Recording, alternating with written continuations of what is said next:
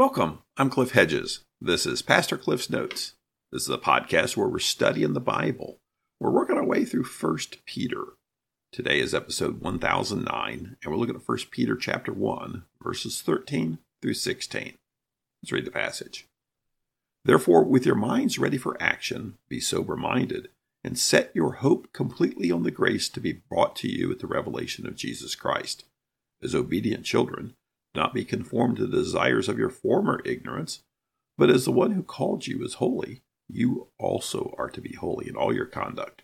For it is written, be holy, because I am holy.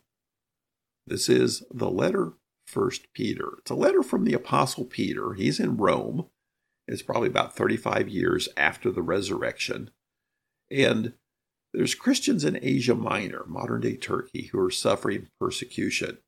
And Peter's writing this letter to be circulated amongst them, to give them some hope, some encouragement. He's calling them to have a perspective that the problems they face aren't that big compared to the future hope in Christ. And God's power is there to sustain them. So we pick it up in chapter 1, verse 13. It says, therefore, with your minds ready for action. So therefore, that's what he said so far, verses 1 through 12, about God's saving work. So based on what God has done, therefore, with your minds ready for action, be sober-minded, and set your hope completely on the grace to be brought to you at the revelation of Jesus Christ. Well, there's several verbs here in verse 13, but the main verb is set your hope. That's an actual finite verb. It is an imperative, a command. All these other verbs, they have a command-like flavor to them, but they're actually participles. So they're helping verbs. They all are helping describe the main verb, set your hope completely on the grace. So as we read verse 13, that is the main focus, to set your hope completely on the grace. Everything else is providing help on how to do that. So, with your minds ready for action, or get your minds ready for action, literally it's gird up the loins of your mind. So think back to their culture. You wear these long flowing garments, and you often have an outer garment. When you're going to get to work, you take the outer garment off, set it aside, and then you take this long robe that's kind of in the way and tuck it up in the belt. That's girding your loins. So it's tucking up this long robe so you can get down to actually do some physical labor. So he's saying do that with your minds. Get your minds ready for some hard work. So gird the loins of your mind. Get your minds ready for action is what he's saying. So he wants you to engage in actually thinking. And the contrast here in this paragraph is the way it used to be. So don't think like you did before you were a believer. Don't think like an unbeliever. Think differently. Think along the lines of being a follower of Christ. So think differently, and it's tough work.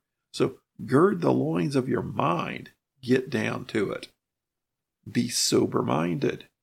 Now, some translate this as self-controlled, and that's okay, but he's using the word sober here, probably with intention.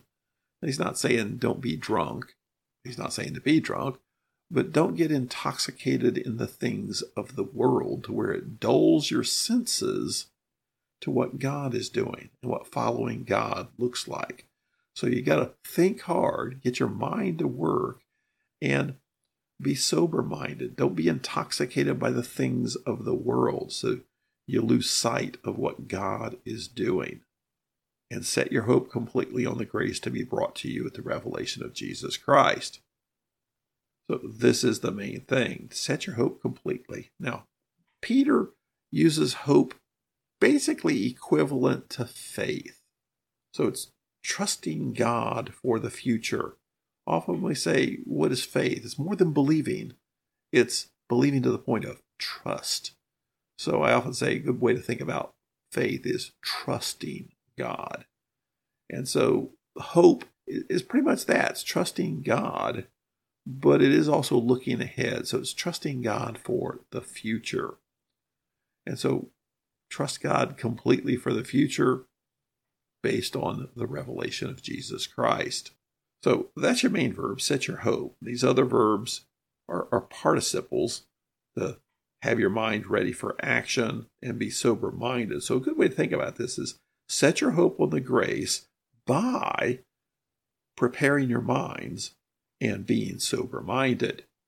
So they are instrumental in how to set your hope on Jesus Christ. Then verse 14, as obedient children, do not be conformed to the desires of your former ignorance. So obedient children, here he's talking about being obedient to God. So just as a child would be obedient to their parents, we should be obedient to God. And don't be thinking like we used to before we were believers. So before he was saying don't think like unbelievers. Now he's saying don't have the desires of unbelievers like you did in your former ignorance, that is, before you became a believer. Verse 15, but as the one who called you is holy, you also are to be holy in all your conduct. So verses 14 and 15, be holy is the main verb. And it's important to find the main verb because often there's all these other verbs getting thrown around. But the main verb is the main point. So be holy. That's the point of verses 14 and 15. And how would you do that? By not being conformed to the desires of your former ignorance. Verse 16, for it is written, be holy because I am holy. Well, where's that written? Actually, a lot of places. Seems to be a quote from Leviticus, but there's like 5 places in Leviticus you find this. 11:44, 19:2, 27, 20:26. All those have basically the words, be holy because I am holy. So you see, as God's laying out how to live for the Israelites at Mount Sinai, the challenge is basically use me as your model. I am holy. So you should live holy. Follow me. God is our model for holiness. So what's holiness? Well, it's acting like God, essentially. So you basically say, what's he saying here? Okay, in light of what God has done, the last section, verses 1 through 12, and God has done a lot. So in light of that, here's how you live. Set your hope on Christ. And do this by thinking differently and being alert. And be holy with God as the model. Don't fall back into the sinful things and living like unbelievers. The Old Testament message to the Israelites was to be holy because I am holy. And that's still applicable today. So Peter's message to these people who are living in tough times, they're living in periods of persecution, is focus on what God is doing. Don't fall back into the desires of unbelievers. Instead, learn to think differently and learn to have different desires, even different goals. Your goal is to be like God. Your goal is to enjoy relationship with God, not the desires of your former ignorance. So the same message for us. How do you get through life? Well, you don't think like an unbeliever. Instead, you think like a believer. You gird the loins of your mind and get down to it, thinking differently. And don't get so caught up in the world that it dulls your sensitivity to what God is doing. But then strive to be holy, using God as the model for action. So he's not saying we work to please God. This is all flowing out of that, verses 1 through 12, flowing out of what God has already done. Thanks for joining me. Join me again next time as we continue working through 1 Peter.